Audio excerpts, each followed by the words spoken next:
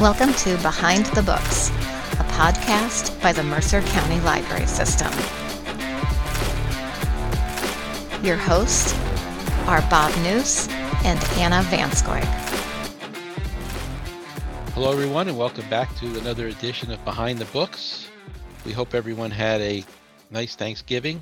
And now in our post-Thanksgiving episode, we have for people a couple of interviews that we really enjoyed doing. We spoke with Katie Barony, who is a social worker intern with the Mercer County Library System.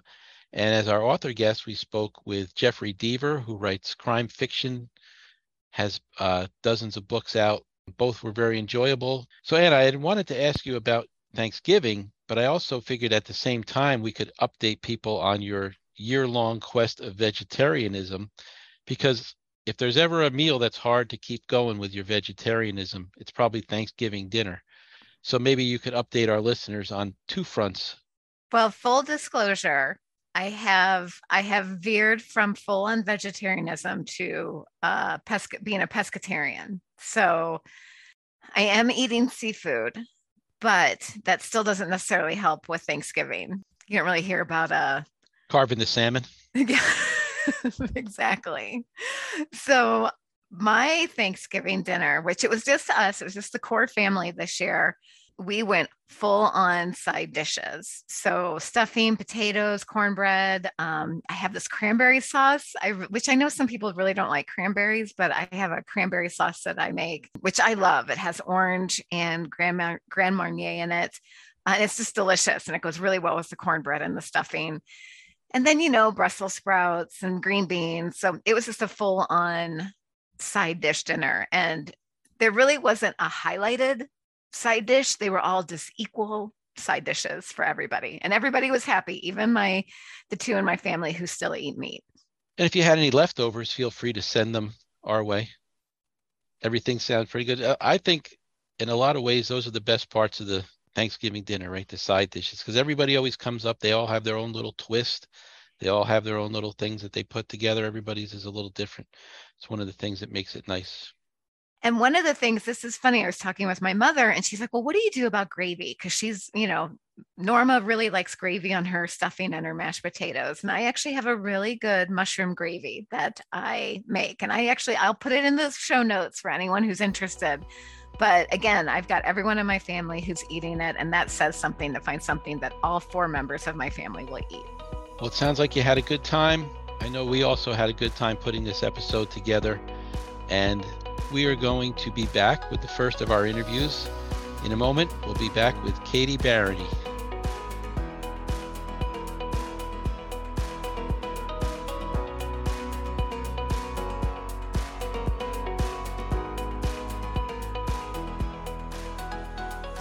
Welcome to this segment of the Behind the Books podcast, where we take the time to talk with a staff member at the Mercer County Library System. Today we have kind of a special staff member. Recently, the Mercer County Library System started to offer the assistance of a social work intern. And so today we have Katie Barony, who is joining us to chat with us about the program that has started here at the Mercer County Library System. So Katie, thank you so much for taking time to join us today. Yeah, of course. Thank you for having me. The program that you are coming to us through is the Rutgers University School of Social Work. They have an intern program. Can you tell us a little bit more about that?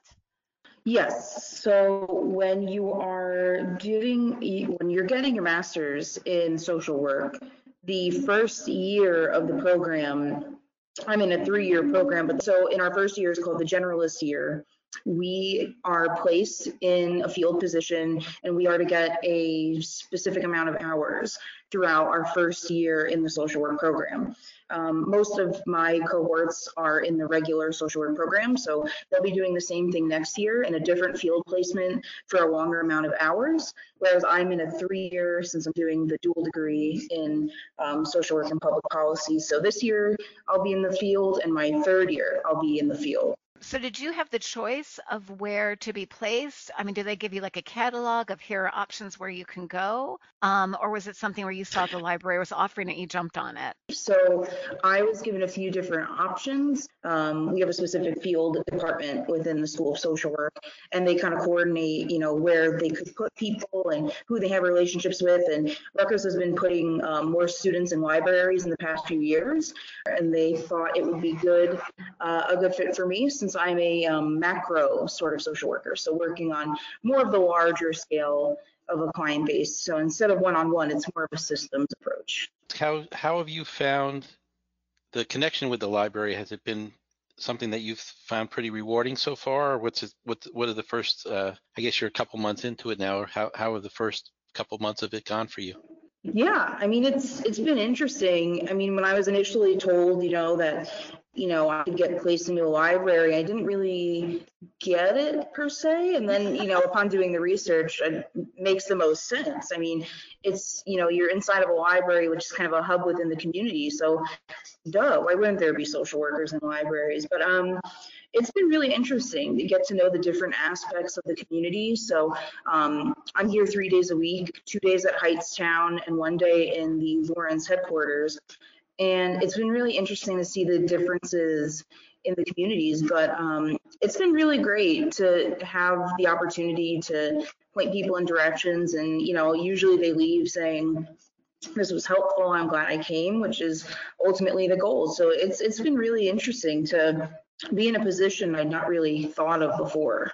One of the I think the term you used was, did you say macro social work? But when you were talking about I mean, it's just what you meant by macro social work. Yeah, so when we're talking about social work, they kind of break it into different areas. So when you have micro social work, that's kind of going to be your like one-on-one social work. So that's more of like a clinical focus. Not that macro and meso aren't clinical focus, but that's really going to be your one-on-one. And then you have meso, which is kind of in between macro and micro, where it's like communities, but there's still aspects of one-on-one. So this could kind of also be like a meso position that I'm in, but then there's macro. So my goal as a dual social work and public policy degree is to kind of work in advocacy. So working on the larger scale of like policy advocacy of communities, community organizing. So the position here, it's not necessarily always going to be that one-on-one, even though I do take, appointments one-on-one, but it is working at large within the library system to kind of bolster their supports to people in the community.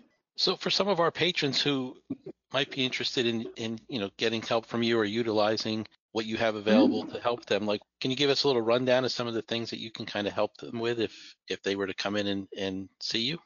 Yes, I mean, they can register online on Pick Time, and so we can schedule a 50-minute appointment. It doesn't have to be that long, but really, I can assist in locating resources that people are looking for. So some of the services that I'm especially good at are health insurance. So if people wanted information on understanding health insurance or how it works or how to apply, I'd certainly be happy to help with that. Helping fight food insecurity, if you need help locating food services, clothing, in the way of help with immigration. So, I'm by no means a immigration legal professional, but, pointing you in the direction of services that are available if you do fall under more of a low income area, of helping you find those services. And we're currently working on translation. We're trying to establish partnerships with organizations that can assist with translation of documents and in-person interpretation.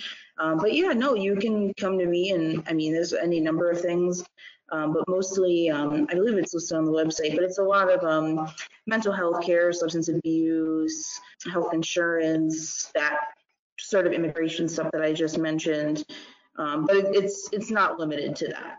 And you kind of alluded to this where you're saying, you're like, I don't necessarily know the answers to everything, but you could point people to the place where they could go for that assistance. Right. Yeah. I mean, it's important to know that, I do have resources as people come in, but so even if you come in with a particular question and I may not have the resources at hand, when you do the visit, I can always email you with more resources when I find them, because the services that we're providing for people in Mercer County, you don't have to be a patron of the library, and you don't have to be from Hightstown or Lawrence. You could be anywhere in Mercer County, or I guess you could be anywhere. Actually, it doesn't matter if you're from Mercer County.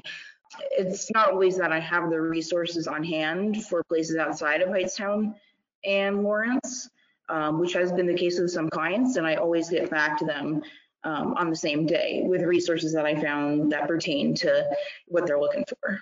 I think that almost librarians and social workers in some way, they're almost like they're very similar, helping people, whether it's with information or services. And just when you were talking about that, you could go to find out where they need, what they need. If you don't have the answer, then you can find it for them. So I feel like there really is a kismet there between the two professions. Yeah, it makes a lot of sense when you think about it. When somebody initially says, if I were actually employed here and going, yeah, I'm a social worker. Oh, where do you work? Oh, in a library. People's first thought is, what? You wouldn't correlate the two, but then, when you really look at it on the foundational level, it's so similar. I mean, it's like a reference section for social services. You're really there to assist people, and it's actually a very large growing movement. They're seeing a big uptick in this being a service provided by a library. So it's cool to be part of the growing movement, and Rutgers is really behind it 100%. One of the things I'm always interested in is how people find their choice of profession. What was it for you that made you decide that you want to go into social work?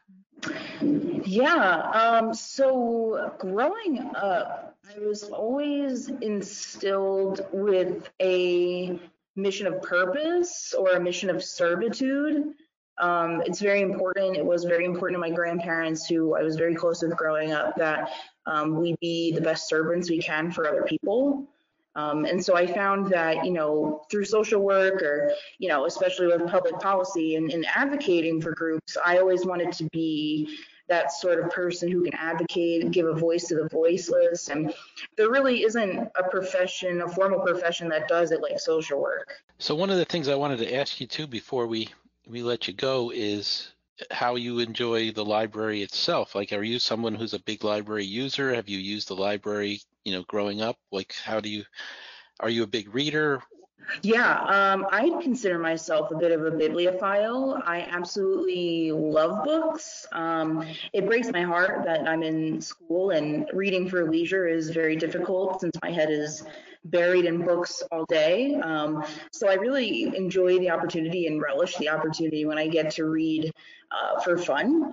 As of right now, I'm in the middle of a novel series, but I like to trade off. So I'll read a novel, a fiction-based book, and then my next book is usually either a historical nonfiction or a memoir of some variety.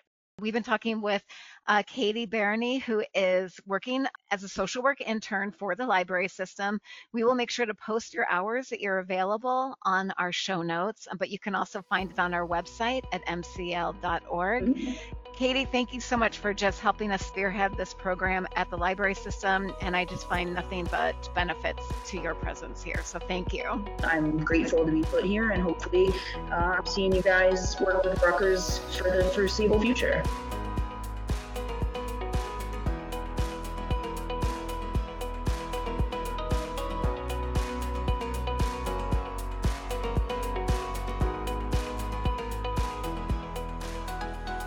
Welcome back, everyone, as we head into the next segment of Behind the Books, where we go over some of the programs that we have coming up at the library this month.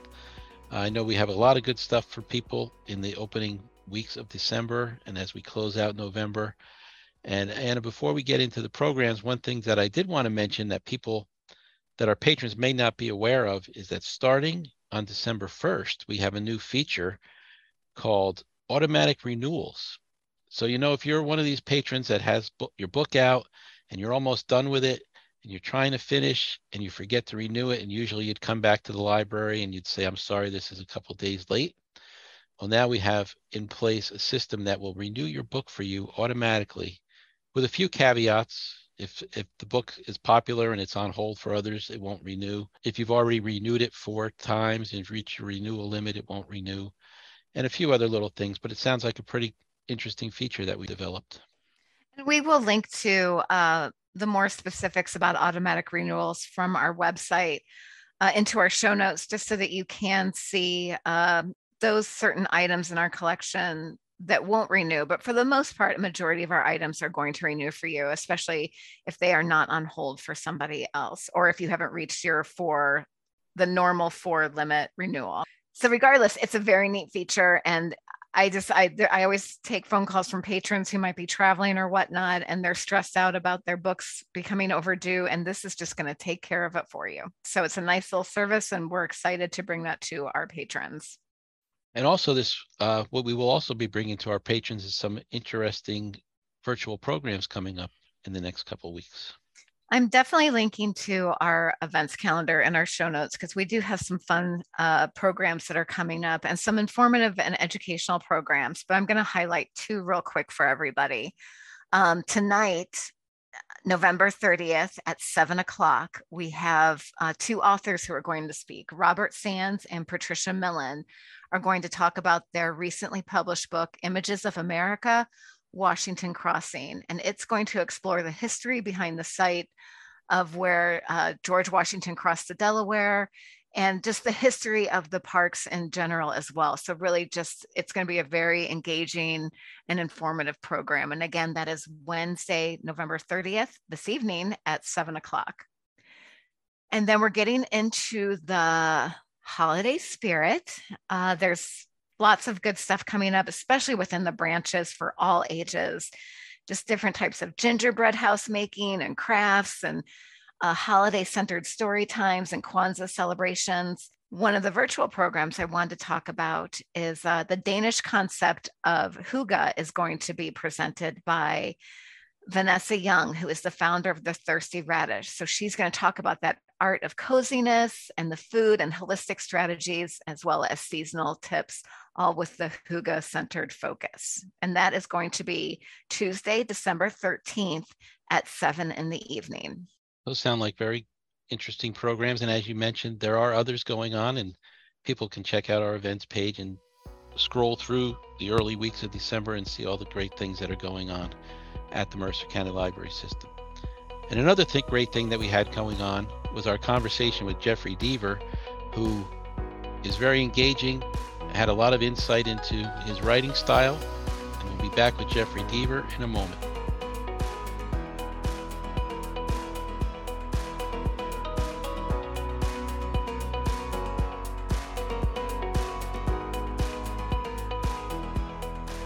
Jeffery Deaver is the #1 international best-selling author of more than 40 novels, 3 collections of short stories, and a nonfiction law book.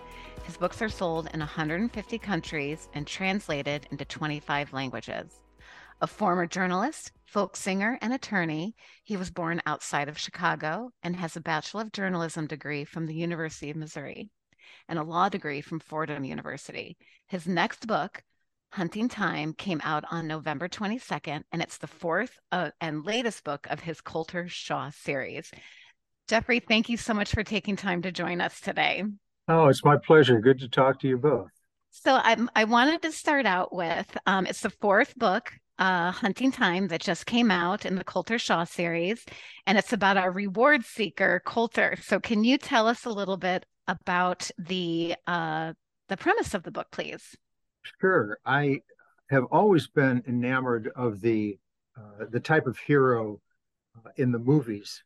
When I was growing up in the 1950s and 60s, the man with no name, the Sergio Leone movies, played by Clint Eastwood. And, Shane, Alan Ladd Jr. coming to town, solving the crime, riding off into the sunset. And I thought, well, my main hero for many years, Lincoln Rhyme, from the Bone Collector series, is very static. He's like a Sherlock Holmes. He stays in his apartment in New York City and kind of outthinks the villains. and he's in a wheelchair. He's disabled. He's in a wheelchair. So I've kind of got that Sherlock Holmes covered for those series. But I like the idea of an itinerant hero, somebody who travels around the country and gets involved in local crimes. The missing daughter of a family who posted a reward to find her. The police department that cannot find a nefarious serial killer, they post a reward. And Coulter travels there. And the fourth one, you can tell he survived all of his conflicts and then solves whatever it is that he's confronted with and then moves on. And I just love this prototype of that kind of hero. That kind of leads into one of the things I wanted to ask you about was that you have these different series. You have Lincoln Rhymes, you have Katherine Dance, Coulter Shaw. What kind of goes into it for you developing those different protagonists, and how do you make them different from one another? Sure. Great question. I'm a business person. I manufacture a product. It's a book, but it's a product nonetheless. And, I'm sorry, the people at Procter and Gamble are very creative too. I'm creative, but Procter and Gamble, they come up with creative toothpaste, and car companies come up with creative automobiles and so forth. So, and they're manufacturers. Sometimes authors tend to say, "Oh, I'm an artist. I do what I want. I speak only to my muse." Well, that's nonsense. This is a long preface to your very simple, concise question, Bob. But my point is that I have to look at the audience. I look at my market and ask myself, what do they want? So I will create characters that I think fill the market with varied product. Lincoln Rhymes solves that need that we have for the intellectual hero, the kind of Agatha Christie unraveling mystery hero. Katherine Dance is the hero. She's a kinesics investigator. She studies body language. She's a cop basically, but she goes one-on-one with the villains. That's psychological drama. But occasionally she pulls out her gun and shoots at somebody, but mostly it's the psychological drama. Coulter Shaw fills the need that we all have to travel to explore new things, and at the same time get a rollicking good story, I hope, because all of my books, whether they're in the Coulter Shaw series, the Katherine Dance series, the Lincoln Rhymes series, fall into a template, and that's this. The books take place over a very short period of time, 1 or 2 days. Hunting time, I think, is basically a day and a half. They have a lot of internal reversals. At the end of chapter 4, we learn that the sidekick that we thought was Coulter Shaw's buddy is in fact working for the bad guy. He's a spy, and that propels us forward. And then there's a big surprise ending, and following that, yes, there's a big surprise ending, and after that, yes, there's another big surprise ending, because readers love surprise endings. So given that that's the general format or formula for one of my books, those three heroes of mine kind of fulfill different market niches. Well, now let me ask you this, because you use the word template and formula, and you're known for your twists and turns and your surprises. And just when you're comfortable in the story, bada boom, bada bing, you switch gears, there's something that comes out. So are you outlining all of this out, or are you just flying by the seat of your pants and you're like, you know what, I'm going to throw this in here because you figured out a quick way how it can make sense? Anna, thanks for asking that question, and thanks for using those particular words, and I'll tell you why. The world of writing fiction is divided into two camps: the plotters, that's outliners, and the pantsers, as in seat of the pants. And we use these terms, actually. I am and I say this without any pride, it's just a fact. I'm probably the world's most extensive outliner. And I know this objectively because I've traveled around the world. I've appeared with, hundreds, if not thousands of authors over the years. And it's just a fact. I spend 8 months outlining my books. That's full-time job. Well, I do research at the same time, but in preparation, but mostly that's outlining. I end up with an outline. In the case of Hunting Time, it's about 100, and I can't remember exactly, maybe 150 pages long. It's got every clue put into it. It's got every, we call it a reveal. I mean, the word technically is revelation, but we learned this from Hollywood, it's got to be a cool word, so it's the reveal instead of the revelation. But whatever you want to say, it's the answer to the big surprise. I know when every character enters the book, and I know when they leave, either vertically or horizontally, because not everybody survives the end of a Deaver book. And I think that's just what one needs to craft the best story one can. I'm teaching a course later today in pacing for International Thriller Writers Organization, and pacing, of course, is vital.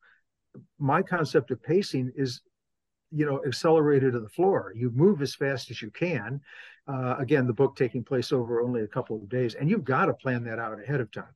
You just have to do it. And there are some wonderful writers who don't do that, who don't outline. But you often get into a situation where you have a great idea, you get to page, let's say 150 of the novel itself, and then you don't know where you're going to go. You run into writer's block. Well, if you outline, you're going to know that before you start. So you haven't wasted the time writing 250 pages. You haven't wasted 3 or 4 months of your life. You've wasted a dime's worth of Post-it notes up in your organization board, and maybe a week, and then you throw that out and go on to something else. Do you think that a lot of that comes from your journalism background? Because you were trained as a journalist, right? So did you get into that habit of kind of laying everything out there in front of you before you sat down to write? Absolutely, that and law too, because law is a lot of research. In journalism, you have a huge amount of research, and you have to figure out what is going to fit in the 5 or 10 minute story that airtime allots you. And with a novel, it's the same thing. You've got to get everything in front of you, and then you think, well, I'm allotted. Not in terms of airtime or space on the page in a sense of the newspaper, but in the space of the story, the framework of the story I have to tell.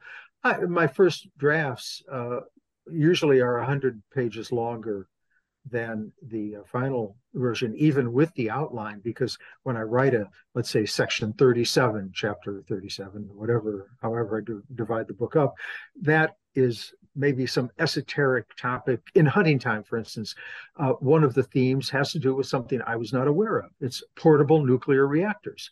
And portable in the sense like you're not going to carry one into your living room. They're 60 tons, but they can be picked up by trucks and helicopters and moved to places. And it's going to be a game changer for third world nations that can now have energy, computers, and bring not only power, but enlightenment and open thinking to places in the world. I was fascinated with that. And so I devoted 2 chapters to it. The story is basically about the engineer of one of these computer part in a reactor, and she disappears, and Coulter Shaw has to find her and her missing teenage daughter. Well, I could write. I'm fascinated with these things. I could write, I don't know, 100 pages, and I wrote one chapter that was far too long about these reactors, and the outline told me I should not do that, but I couldn't stop myself. And then I edited it down. Hemingway said, there are no great writers, there are only great rewriters. And so I rewrite, and shrink down. One of the things that I wanted to ask you before we let you go too is you're trained as a journalist. You've got a great writing background. I'm sure you could write almost any genre that you set your mind to. What was it that kind of led you down this path to writing the thriller crime type novels that you've done over your career? I feel that a work of, well, I was going to say a work of fiction. I guess I would include movies in that because that's fiction. But let's say a work of art that tells a story of any sort. The whole point is to create an emotional connection between the story and the reader. I don't want you to finish one of my books and say, well, that was interesting. I want you to say, oh my God, I survived this book. It was intense. It just captivated me for a whole day. I try for single sitting reads. That doesn't always work, but I want people to race through the book. I read science fiction. I read fantasy. I actually can speak a little Elvish, which shows you what kind of nerd I am. I loved Lord of the Rings so much, and Ursula Le Guin and those Ray Bradbury, all that writing. There's something kind of distant about something that's fantasy, horror, supernatural. I don't believe in ghosts and goblins. I think a lot of people don't, but I do believe that serial killers exist, and that bank robbers exist, and crazy people. Maybe your neighbors, maybe people you meet on the bus or the walking down the street, they exist, and that tends to allow me to create a more intense fictional landscape than something else would. And the other thing about crime fiction is that we crime authors are, I was going to say, allowed, the better word is encouraged to include subplots that have nothing to do with the crime, but kind of inform our stories and inform our characters. For instance, in Hunting Time, the core story is Coulter Shaw saving the engineer and her daughter, and the two of them have to pair up because he's a survivalist and he's a tough guy, and she's a brainy engineer, and their two skills come together and save the day. I'm not giving anything away because I said I like happy endings on my stories, and of course the angst-ridden, attitudinal teenage daughter contributes a lot to this mix too. So that's the core story. But then there's the geopolitical subplot of the green energy with these portable nuclear reactors, and that's a very interesting story too, and a very valid story. That's a subplot, and I call it the geopolitical plot. And then there's the soap opera element, the soap opera subplot, in addition to the crime. And the soap opera subplot, I can't give anything away, but it has to do with a reconciliation between two characters who seem estranged. And I've had people tell me the book isn't out yet, but I've had readers who've seen early editions say they were crying at that scene because of the connection that these two people finally had after many years. And so crime fiction allows me to do that. And so, my job is to create this emotional connection, and crime just gives me the best tapestry with which to do that. Well, we've been talking with Jeffery Deaver about his book that came out on November 22nd, Hunting Time, which is the fourth and latest book in the Coulter Shaw series. It has been so much fun talking with you, and we wish you nothing but continued success on taking us on your twists and turns, as well as your book tour. We hope it's going smoothly. Well, thank you so much to both of you. Really a pleasure to speak with you.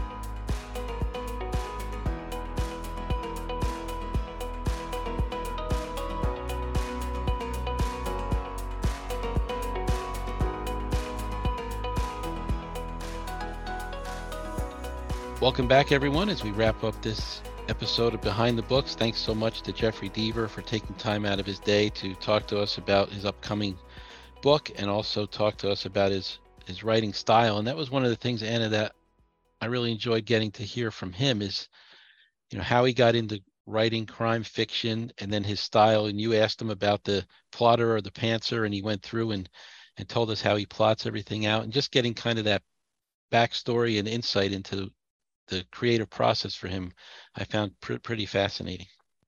He really is kind of the king of twists and turns. I think, if anybody, you talk to them about a Jeffery Deaver book, it comes up with, you think it's going to go one way, and he completely switches it up on the reader. And I think he's just got it down to an art of keeping people engaged and just writing page turners. So his plotting way is working for him. And he did kind of allude to the fact that, it's not for everybody. Everybody has a different style, but for him, he finds that this is what he does. And just that amount of time, he said 8 months, right? Just to figure everything out and then kind of start writing after that. That is what works for him. And obviously it is working very well.